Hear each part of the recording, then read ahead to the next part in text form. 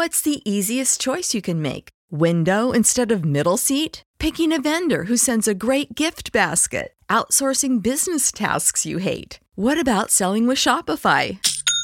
Whether you're selling a little or a lot, Shopify helps you do your thing, however you cha-ching. Shopify is the global commerce platform that helps you sell at every stage of your business. From the launch your online shop stage to the first real-life store stage, all the way to the did we just hit a million orders stage. Shopify's there to help you grow. Whether you're selling scented soap or offering outdoor outfits, Shopify helps you sell. Wherever and whatever you're selling, Shopify's got you covered. Sign up for a $1 per month trial period at shopify.com/try. Go to shopify.com/try now to grow your business, no matter what stage you're in. Shopify.com/try.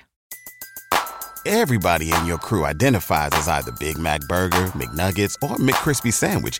But you're the Filet-O-Fish Sandwich all day. That crispy fish, that savory tartar sauce, that melty cheese, that pillowy bun. Yeah, you get it.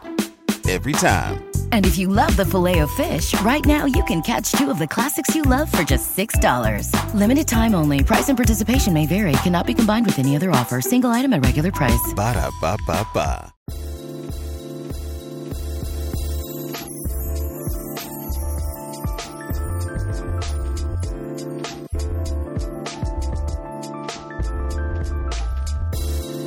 Hello and welcome back to ACCRAC. I'm Jed Wolpaw, and I am thrilled to have with me today a fantastic guest and new to the show, Dr. Yasmeen Beg, who is an assistant professor of anesthesiology at Northwestern and the NORA medical director for Northwestern Memorial Hospital. NORA, for those who may not know, is non-OR anesthesia. And indeed, since Yasmeen is an expert in this area, we are going to talk about non-OR anesthesia and how it differs from traditional OR anesthesia. So it's really a pleasure to have her on the show. Yasmeen, welcome to the show. Thank you so much for having me. It's absolutely a pleasure. And I should say that this episode is going to be featured on anesthesiologynews.com. Great website with all kinds of great content. You should check it out. And also, I think I mentioned before that their podcast, The Etherist, is actually pretty interesting. And the new episode, the new season that's out, covers the future of the kind of staffing and personnel crisis in anesthesiology. So it's pretty interesting, and I would check it out. So why don't I start by just asking you to share with the audience a little bit about how you developed an interest in this area specifically. Was it during training? Was it after training? And how did that come about? Sure. So it's a little bit of an interesting path that I took. So I'm actually Canadian. And when I came to the U.S. for residency, I had to start a little bit off cycle because my immigration paperwork just took a little bit longer than anyone anticipated. So consequently, I finished my anesthesia training very early on in 2009. So I finished off cycle as well. And due to those circumstances combined with a few others, I just decided to go out into private practice right away. So I ended up at a moderately large-sized community hospital, which had a fair number of ORs. It was an MD-only practice, so we did our own cases. And the one thing I noticed right away was that there was a huge lateral spread of anesthesia outside of the operating room. This hospital, they back then would run 7 to 8 anesthesia-supported GI rooms daily. And I used to joke in that first year that I was really doing a GI anesthesia fellowship that year. There was just so much that we were doing off-site. So I was really, really grateful that I had some NORA exposure back in residency. I mean, back then it was only just a handful of cases here or there, either in interventional radiology, maybe a couple in GI. We did a little bit more in pediatrics in terms of pediatric MRIs, but so really that was about it. But I was really so grateful that I even had that little bit of background because it really helped prepare me for what I was seeing in the real world when I went out there. So that's kind of where the interest stemmed from. And obviously being back in academics now, NORA is just continuing to grow. So there's definitely a lot of work that needs to be done. And then we're working a lot over there as well.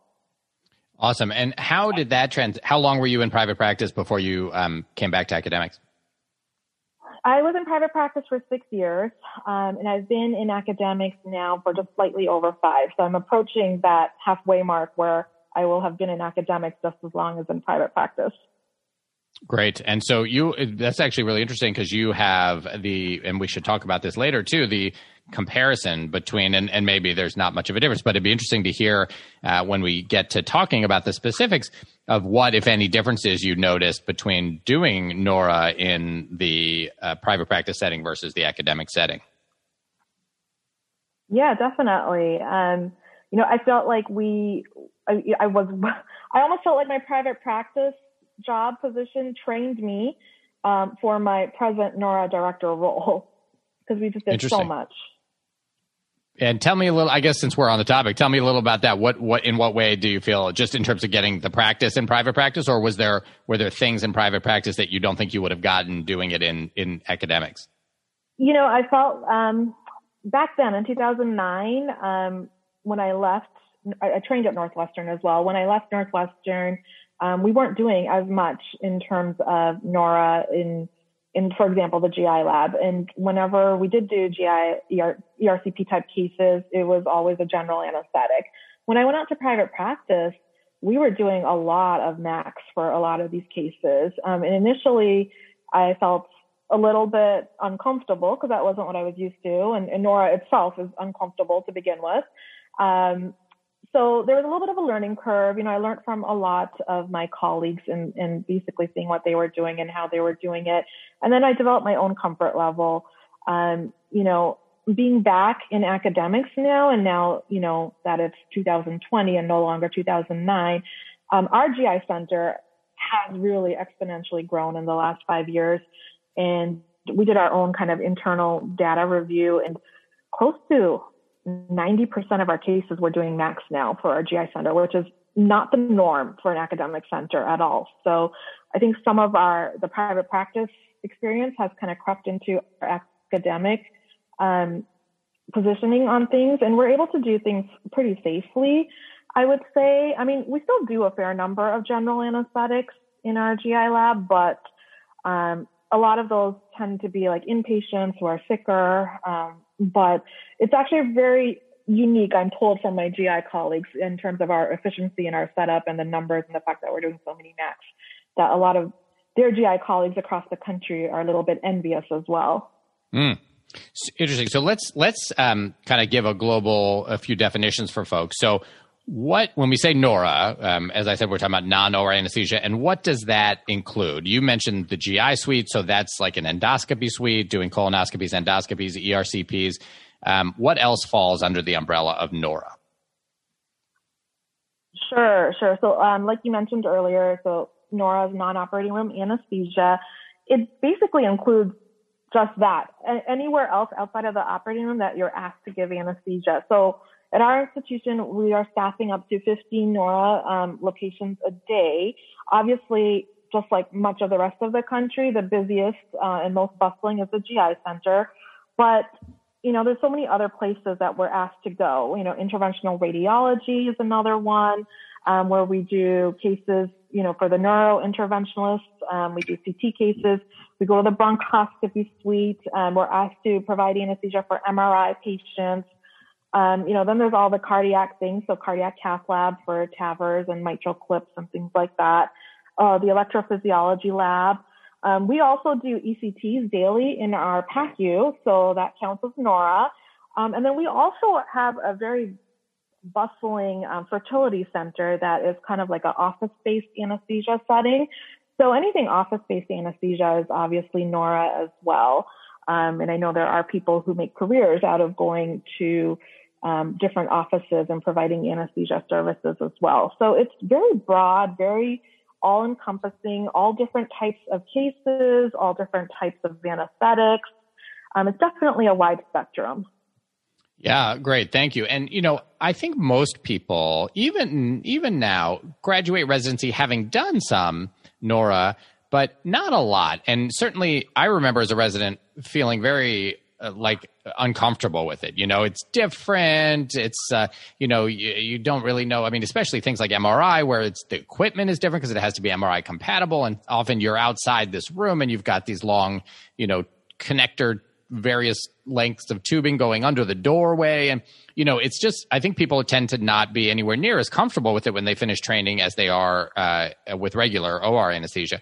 So let's talk about what the differences are. And when you think, okay, if you're training, let's say a new faculty member, or, you have a resident who's saying, I want to learn more about how to do Nora well, what do you tell them? What are the key differences that people need to be aware of and prepare for? And maybe we could go, first pre-op and then intra-op and then post-op. So when you think pre-operatively, what is different? What do you keep in mind when you are in that realm? Yeah, so there's a couple of things.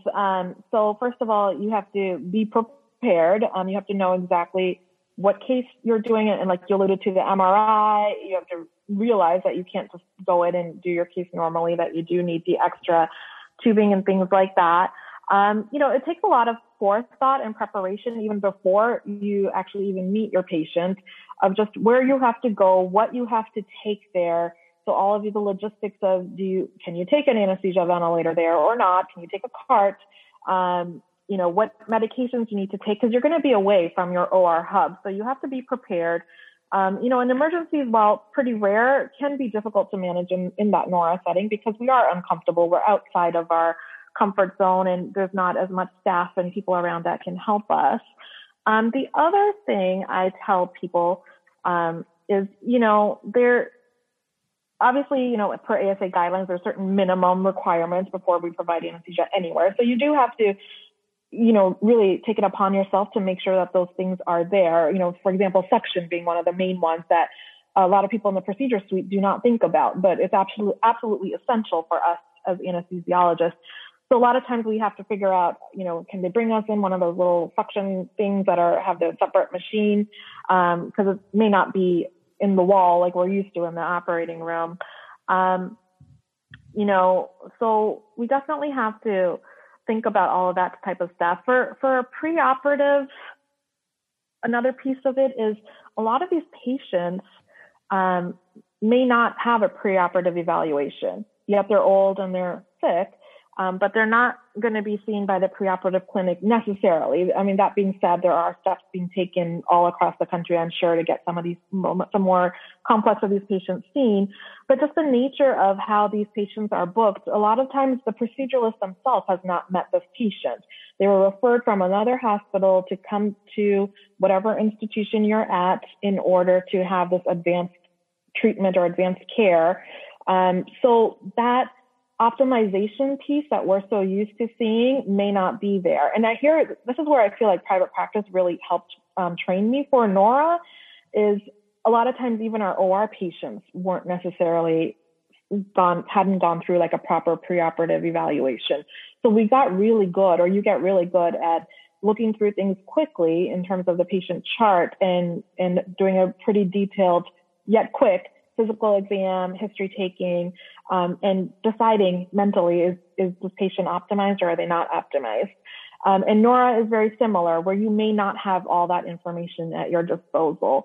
So, it's interesting. I joke, obviously, with the radiologist, I don't really expect them to know too much about in terms of, the patient's, I want them to know about the patient's medical history, but, I usually give the GI doctors or the cardiologist a little bit of a harder time if there was something, in the patient's history that they missed. I always joke with them, like, are you sure you did internal medicine residency first? Why am I the one that's catching this? But yeah, so those are key elements, I think, that are going to be different than the patient that you typically see in the OR from a pre-op standpoint. The other thing, to bring up is you also have to, from that preparation piece, kind of check out the room that you're going to be in. You'll have to know, is there scavenging available? If they're not, if you're going to do a general anesthetic, does it have to be a TIVA then if there's no scavenging? Some sites may not even allow for an anesthesia machine or ventilator. Like, for example, that fertility clinic I mentioned, where we're doing, pretty deep NACs on these patients. But you don't have a ventilator there. So you have just an ambu bag. So if you get into trouble, it's just you by yourself with an ambu bag. So you definitely need to be aware of what your surroundings are going to be and then be prepared. I would say those are the big things. Yeah, that's a great way to put it, I think, and really rings true. Do you feel like if you had to say the minimum, so you mentioned suction, you wouldn't, I think, do any anesthetic without suction. Another you mentioned is at an ambu bag, so you would want at the very least to have an ambu bag. Right.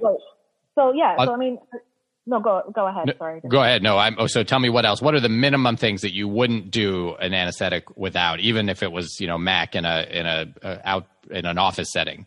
Exactly. So, ASA has these great guidelines on NORA cases and what should be available at a minimum. I think they were just updated a couple of years ago. So, you definitely need a reliable oxygen source, ideally through a pipeline, but if not, at least a full canister. You need reliable suction. You definitely need monitors and ambu bag. And then you should have access to an emergency cart with a defibrillator and emergency drugs. There's staff in the procedural areas, and this is what people don't commonly think of, at least these procedural areas when they're booking these cases with the anesthesia, is the staff should be trained to be able to assist us if needed. There is going to be a little bit of a learning curve for their staff if they're not used to it. Like they may not realize that they need to stand next to you or be around when you're intubating someone, things of that nature. So you definitely need a staff who are available. And then you also should have some reliable way to request assistance if needed. So either the coordinator's phone number or some way to get hold of help if you need it at one of these offsite locations. And then finally, there needs to be appropriate post-anesthesia care management set up. So where is that patient going to recover and by whom? So I'd say those are the basic elements of what you need. Great. All right. And then what about the things that kind of very most important or most necessary things to focus on if a patient, as you mentioned, may not have a preoperative assessment? You may be seeing them right before taking them to do the NORA anesthetic. What I think of is, and I guess this would apply whether it's going to the OR without a preoperative assessment or a NORA site, but I think, I would absolutely want to make sure to ask about exercise tolerance, cardiac and respiratory issues, comorbidities. Are there other things you think, oh man, if I only have a few minutes, I have to ask about this? Yeah. So I focus pretty heavily on the exercise in the absence of a pre-op evaluation on the exercise tolerance. Like you're mentioning, like their ADLs or how much are they able to do on their own. The other sometimes forgotten one in NORA sites until you at least train the procedural areas to get very familiar in asking this is NPO status. For a while there, we were running into trouble with some of these NORA sites telling patients they could still have breakfast in the morning when they couldn't. So, just little things like that you take for granted in the operating room, as being asked. And, obviously a pre-op nurse would call you if a patient had breakfast. These procedural sites may not be as aware with what our guidelines are. So we really have to take it upon ourselves to train them, and then, quickly ask ourselves as well. Right. All right, great.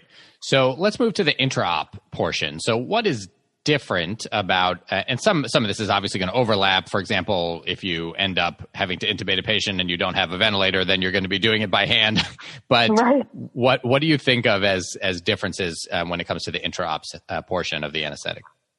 So one of the key things I would say would be a lot of times we're not familiar with the procedures ourselves as well. So communication is going to be key. I mean, communication between anesthesia and the surgeon or the OR nurses is always key, regardless of where you are, whether it's the operating room or NORA. But I would say NORA sites, communication is even more key because we really, a lot of times, don't have any idea what they're doing, what the pictures are that they're looking at. We can't just lean over the drape and realize, oh, they're on fascia now. I should be trying to, turning off some of my gases and things like that. So communication is going to be key. Just ask them to give you warnings or let you know if they're going to do something that might stimulate the patient, just so that there is that open two-way communication. You're definitely, I would say in most NORA locations, going to be in much more cramped quarters than you are in the operating room. So one thing I always tell my residents is, you have to get comfortable being uncomfortable. And it sounds weird, but that's kind of what Nora is. You're not going to be comfortable as much as you try and change things and make it better. It's never going to be the operating room. So you kind of have to go into it with that mindset. The other things to consider is like, how off-site are you going to be? Not every case that can be done in a Nora location should be done in a Nora location. I mean, sometimes there might be some patient factors that, it may not be safe to do them. For example, back to that fertility clinic example where we really are on our own with just the AMNIOTech bag. We may not want to do a BMI 45 patient over there. You may not want to do anyone with like significant cardiopulmonary symptoms in place. So is there another mechanism where that case can be moved to a more appropriate setting, such as the operating room? And luckily we have that available, but those are all things that you want to think about as well as part of the intraoperative piece as well. With this larger patient with a larger BMI, do I really want to be struggling through a deep MAC at this total office-based location away from everybody else? And the answer for most of us would be no. So we want to make sure that what we do is as safe as possible. And so once you get used to that being uncomfortable, I would say in terms of anesthesia itself and monitoring the patient, all of that is pretty similar. But you are going to be in tight quarters. Yeah. And I would imagine it's probably more likely, certainly I would guess in a private practice, but even maybe in an academic center that you may be just physically more removed from, you mentioned help, but I'm also even thinking about things like breaks, right? I mean, it might be more challenging to get even a simple bathroom break. Is that something that comes up? Yes, definitely. It came up more for me personally when I was in private practice, obviously, where it really was every person on their own. But yes, definitely when you are physically more removed, it is difficult to get breaks. You learn to become more efficient with your time as well. The other piece I should mention with the whole intra-op piece of Nora is a lot of these Nora sites use a lot of radiation. So that's another piece that, it could be a whole separate topic, but that's another piece for anyone who is going to be doing anesthesia at a Nora site to be aware of and be cognizant of. And a lot of times these doses are much higher than what we would see in the operating room. So you really have to take it upon yourself to protect yourself as well. And then like I was alluding to earlier, that communication is key. There may be certain bursts of pictures that they take might be very high radiation. You don't want to be fiddling around with a blood pressure cuff at that time right next to the patient. A lot of times the proceduralists are so focused on what they're doing, they don't even see you standing there. So they may not be the ones to warn you. So, keeping that open line of communication and kind of just asking them those types of questions or to let you know is also good for your own safety as well. Yeah, that makes a lot of sense. You also mentioned that you're doing a lot of MACs, and presumably, that's just going to be a higher general percentage than it would be if you were doing, cases in the operating room. When we say MAC, we mean monitored anesthesia care. It's interesting because I think, here we used to think of our colonoscopies and upper endoscopies, EGDs, as being done with MAC, and we actually redefined that. We actually realized that they were such deep MACs that they actually were general anesthetics, because the actual definition, right, of a MAC is you should be responsive to voice and certainly to stimulation. But that's often not the case, right? We often have people who are breathing, maybe occasionally need a jaw thrust, but they're certainly not, following commands by any stretch of the imagination. Is that when if you're doing a MAC, is it kind of a deep MAC like that may even be bordering on a general anesthetic, or is it truly a MAC with someone who's pretty responsive? Yeah, so you're absolutely correct. A lot of these MACs in these Nora locations are deep MACs, and that's just what's needed in order to safely perform the procedure that needs to be done. And then you get into the conundrum, well, should I just put in an ET tube and it means a general either way, but one has a security airway, one does not. So whatever we do, we have to do it with patient safety in mind, obviously. There are other Nora cases that are lighter MACs, like, for example, our ALS patients in radiology where we're putting in a feeding tube. We're giving them very minimal anesthesia for for those patients who have like zero pulmonary reserve. So, I mean, there is a subset of cases which are not a heavy MAC like we described, but I would say a lot of our, GI MACs, not so much the colonoscopies. I feel like colonoscopies, you can do a little bit of a lighter MAC, but definitely the upper scopes or the ERCPs that are being done as a MAC are definitely deeper MACs. We've established a pretty good relationship with our GI colleagues where they are very quick to agree with us if we feel someone would be better served with a true general anesthetic with the ET tube versus a MAC, and we don't really get any pushback from them at all. And sometimes it's actually occurred where it's been them telling us, "Can you do a general for this patient because we don't think they're going to tolerate a MAC." So we have that open two-way discussion with them as well. But you're absolutely right. A lot of these are deeper MACs. Yeah. And so do you have any tips for folks? Obviously, you guys are doing a lot of MACs. I think at first blush, it might seem like a MAC is easier to do an anesthetic than a general anesthetic because of the fact that it's quote unquote lighter. But I actually think that MACs are significantly more difficult than a general anesthetic. You don't, as you said, you often usually don't have a secure airway. You are kind of back and forth between depth, erring on the side of too deep or too light, and having to worry about a potential obstructed airway. So are there tips that you give to trainees or new faculty that you say, this is what to keep in mind when you're doing all these MACs? Yeah, definitely. So what I always tell my residents is a MAC is actually more work. Right. So don't go into it thinking that MAC is easier, because it's not. I expect you to be at the head of the bed, watching the patient's airway the whole time if you're doing a MAC. Charting can wait. So MACs are definitely much more challenging. The tips I give new faculty or the residents is, and I know I sound redundant, is that whole communication piece. If you're concerned about a MAC versus a GA on somebody, just talk to the other team members and see, what their rationale is or what they're actually going to be doing. In terms of actually providing the anesthesia on the MAC, a lot of times I feel like people get into trouble when they start doing a lot of polypharmacy all at once, all at the same time.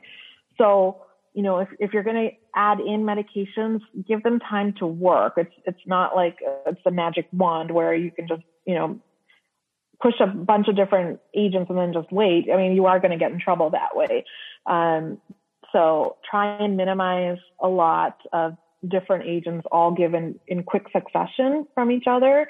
For young, healthy patients, which is not, some of Nora is old and sick, but some can be young and healthy as well.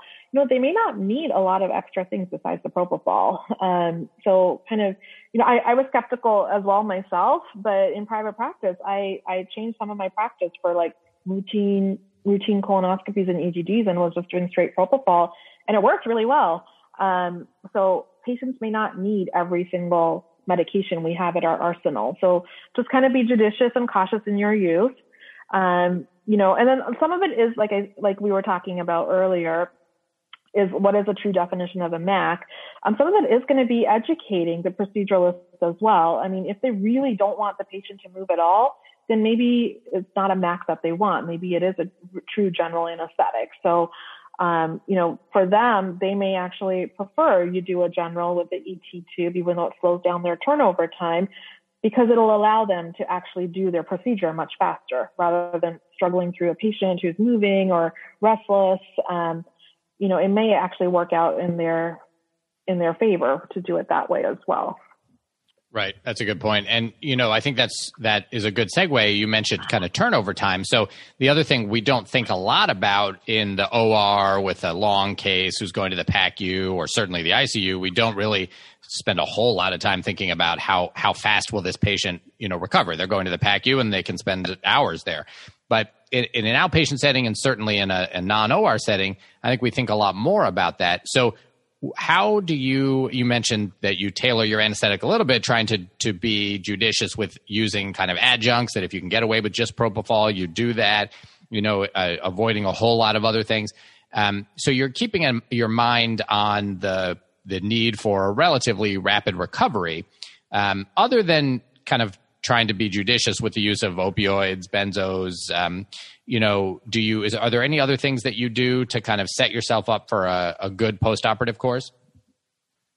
We preemptively for some of our patient populations, will preemptively give them anti-nausea prophylaxis, just because we were running into this issue where patients, you only have a certain number of recovery bays. A lot of these neuro locations, as you get busier, if a patient is still nauseous and is just not moving very quickly, it just creates a backlog conundrum. So we started prophylactically giving some, for example, like our fertility patients who may, these women are on all these hormones, are at an increased risk for nausea. And even though we're doing a MAC for them and our anesthetic itself may not make them nauseous, but just based on the fact that they've had all these hormones and things, they're definitely a higher risk population.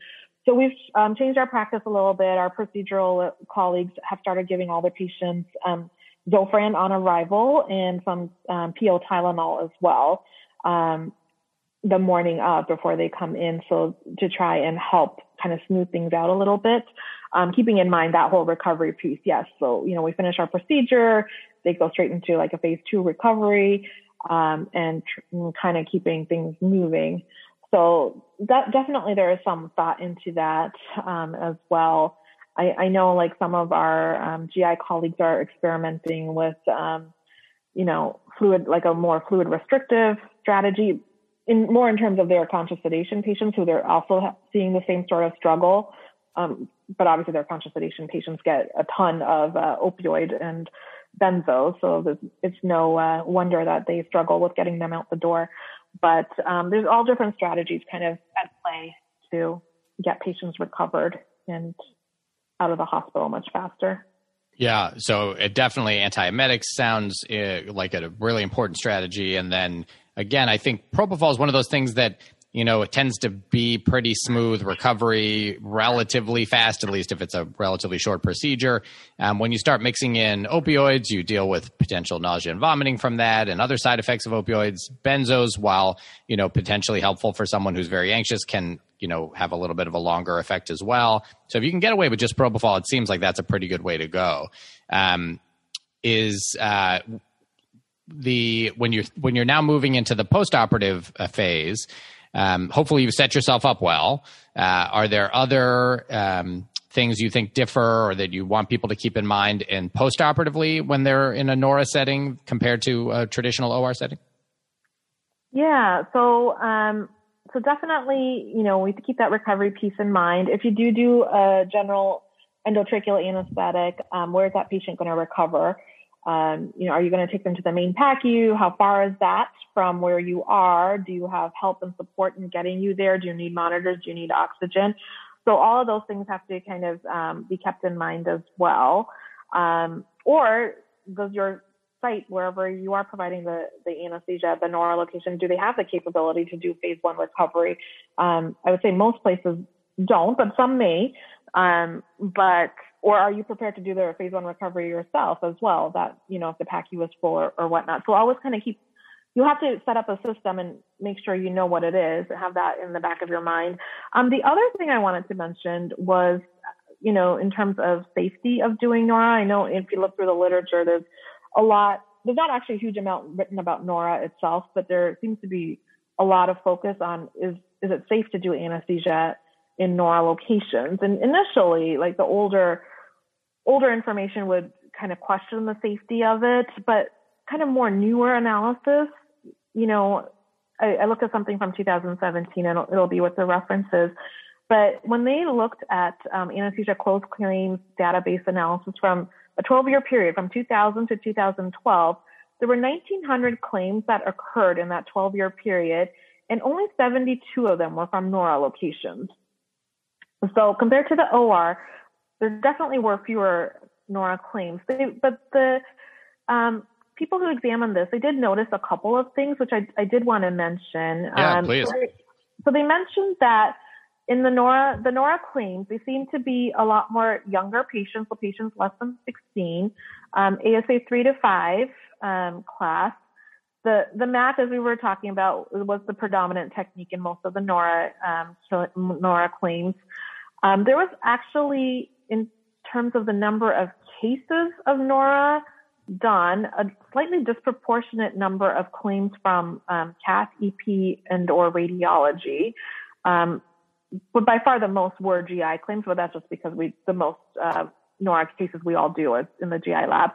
The claims for NORA versus OR, there was a higher proportion of death claims in the NORA setting, where 60% of them were death claims, whereas the proportion of a permanent or disabling injuries claims were similar in OR versus NORA. And in NORA, there's significantly more adverse respiratory events compared to the operating room, the number one being inadequate oxygenation ventilation. So kind of what we were alluding to, like those deep max, if you're not hypervigilant and paying attention to what's going on, it's easy to get yourself into trouble. So kind of similar to what our initial conversation was, definitely want to be cognizant of that. These patients are going to be at a higher risk for aspiration as well. And aspiration pneumonitis is definitely something that they saw as well. So, you want to do everything possible to minimize those risks during and after the procedure as well.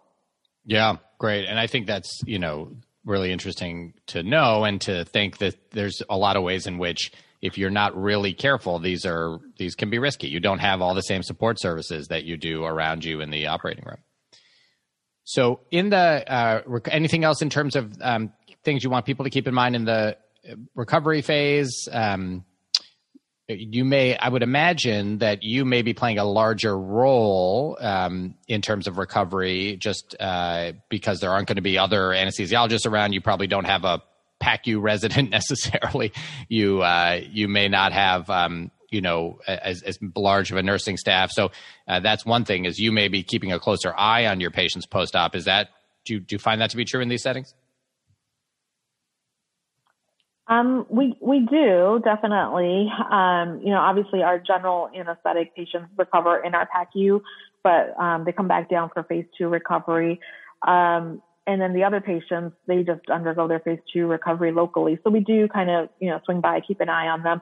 A lot of times for our GI cases who've had a very deep MAC, we actually keep them in the room with us for a few extra minutes to make sure that they're actually responsive before we let them go to the phase 2 recovery that's in GI, just because, those are not phase 1 nurses. So they may not be as in tune to airway compromise and things like that.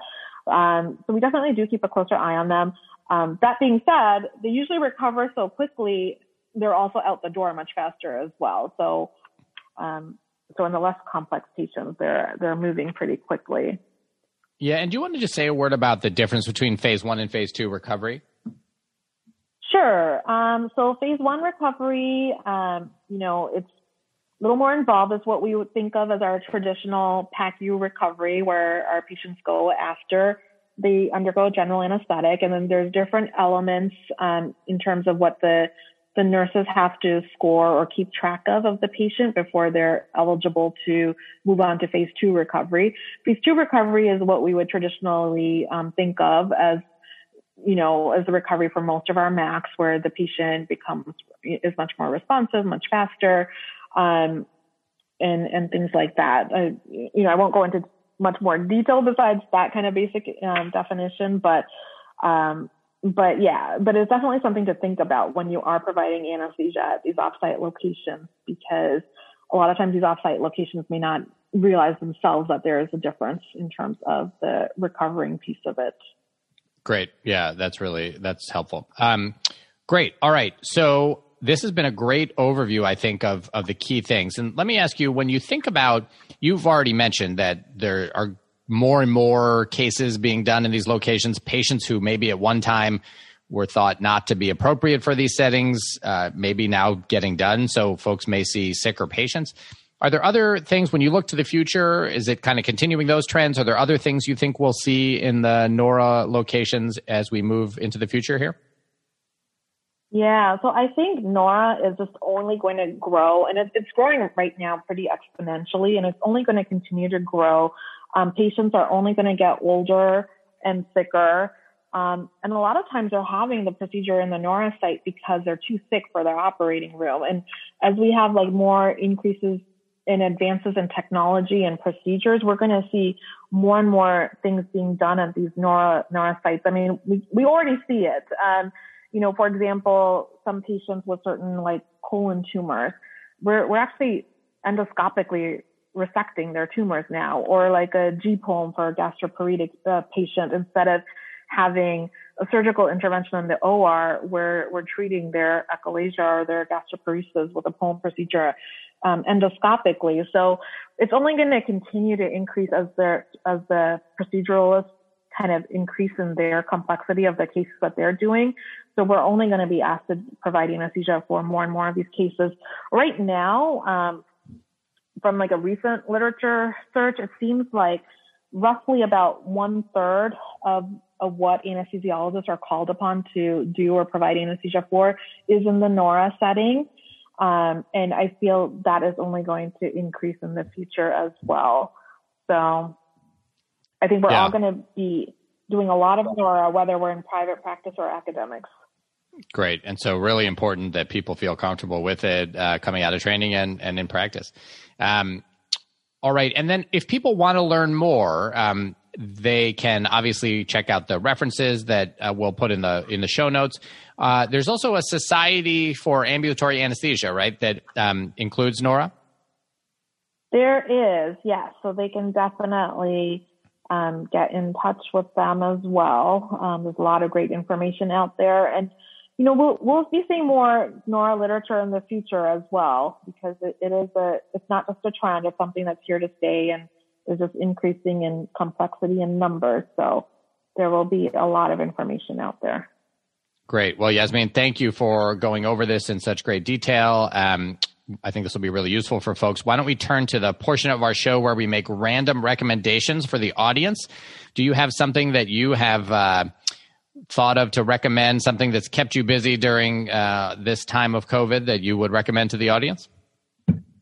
Sure.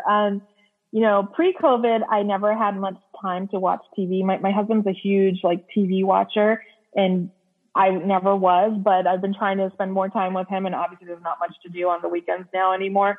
So we have made our way through quite a few series, actually. We watched all of Homeland. We're in the middle of the second season of The Americans now. But lately we've discovered these limited series on Netflix, and we just watched one recently, which was quite good, The Queen's Gambit. It's about a young lady who's had a pretty tragic upbringing, and she has some addiction issues, and it's her quest to become the world's best chess player. It actually forced us to dust off our chessboard and try and teach the kids how to play chess. I consistently lose to my 7-year-old in chess, but I think that's more a testament to how bad I am and not how good he is, but I won't tell him that. That's amazing. Yeah, it's I have not watched The Queen's Gambit, but I keep hearing about it, so I definitely have that on my list. Yeah, no, it's excellent. It's really good. Awesome. And we are actually similar to you. My wife and I think we actually are now, we might be on the 3rd season of The Americans, but we're very much enjoying that. We loved Homeland. So we've got some similar taste. We'll, if you have liked those and you like Queen's Gambit, that's yet another great recommendation for that show. Well, good. I speaking of things to keep entertained, and actually it relates to you saying The Queen's Gambit reminded me of Queen Bee, which and I don't think I'm losing track of what I've already recommended to my audience with the episodes I've been recording, but I will say that there's a really fun word game in the New York Times called the Spelling Bee. And my wife got really into this at first, and I had looked at it, and I kind of didn't get into it as much. But she has since persisted and gotten me totally addicted. And it's a fun little word game. It's every day in the New York Times. If you subscribe, you can get it on your app, or if you can actually see it for free just by going to NewYorkTimes.com. And what it is 7 letters, 6 around the edges of a circle and 1 in the middle. And you try to make as many words as you can using you have to use the middle letter in every word, and then you can use as many times the other letters around the edge as you want. And the words have to be at least 4 letters long. And then you get points for every word you do. You get more points for longer words. And if you meet certain point thresholds, you get certain kind of ranks, like good start, solid, nice, excellent, amazing, and then genius. And if you keep going beyond genius, it doesn't actually say this on there, but it's like a hidden thing, that if you get every single possible word, you get Queen Bee. And that is the kind of ultimate goal. So in all our days of doing this, we've only gotten Queen Bee twice, but we were very excited about it. So anyway, I recommend it. It's a lot of fun. And even kids, like, I don't know how old your kids are, Yasmin, but I have a 9 and a 7-year-old and a 2-year-old, but the 2-year-old's not doing it. But the 9 and the 7-year-old, they get a kick out of it. We'll put the iPad up on the table in the morning, and we won't get any of the, we'll leave it for them, and they'll get a bunch of the 4-letter words and sometimes more. And then my wife and I will try to get the more difficult ones. So it's a lot of fun. Well, I'll definitely have to check it out. I also have a 7 and a 9-year-old, and then my 12-year-old as well, who's the big boss in the family. But no, I'll definitely check that out. Sounds like fun. Nice. Awesome. Well, it sounds great. Thank you so much for coming on the show. It's been a pleasure. Thank you. All right, that is it. Hopefully that was useful. I've had a ton of requests for an episode on Nora, so glad we were able to do it, and Dr. Begg was great. Let us know what you thought. Go to the website, leave a comment where everyone can learn from what you have to say. That's ACRAC.com. You can also join the conversation on Twitter. I'm at Jay Wolpaw, and we're at ACRAC Podcast. You can also join the Facebook group. If you are a fan of the show, please consider going to iTunes and leaving a comment and a rating. It really helps others find the show. And, of course, if you are interested in supporting the making of the show, you can go to patreon.com/ACRAC. That's patreon.com/ACCRAC, where you can become a patron of the show. Even if it's just $1 or $2 that you pledge, it makes a big difference, and we really appreciate it. You can also make individual donations anytime by going to paypal.me/ACRAC or looking up Jay Wolpaw on Venmo. Thank you so much to those who have already become patrons and made donations. We really appreciate it. Big thanks, as always, to our tech lead, Dr. Brian Park, to our social media manager, April Liu, and to our former social media manager who's still helping out, Dr. Kimia Kashkuli. They are awesome. Our original ACRAC music is by Dr. Dennis Quo. You can check out his website at studymusicproject.com. All right, that is it for today. For the ACRAC podcast and Dr. Yasmin Begg, I'm Jed Wolpaw. Thanks for listening. Remember, what you're doing out there every day is really important and valued.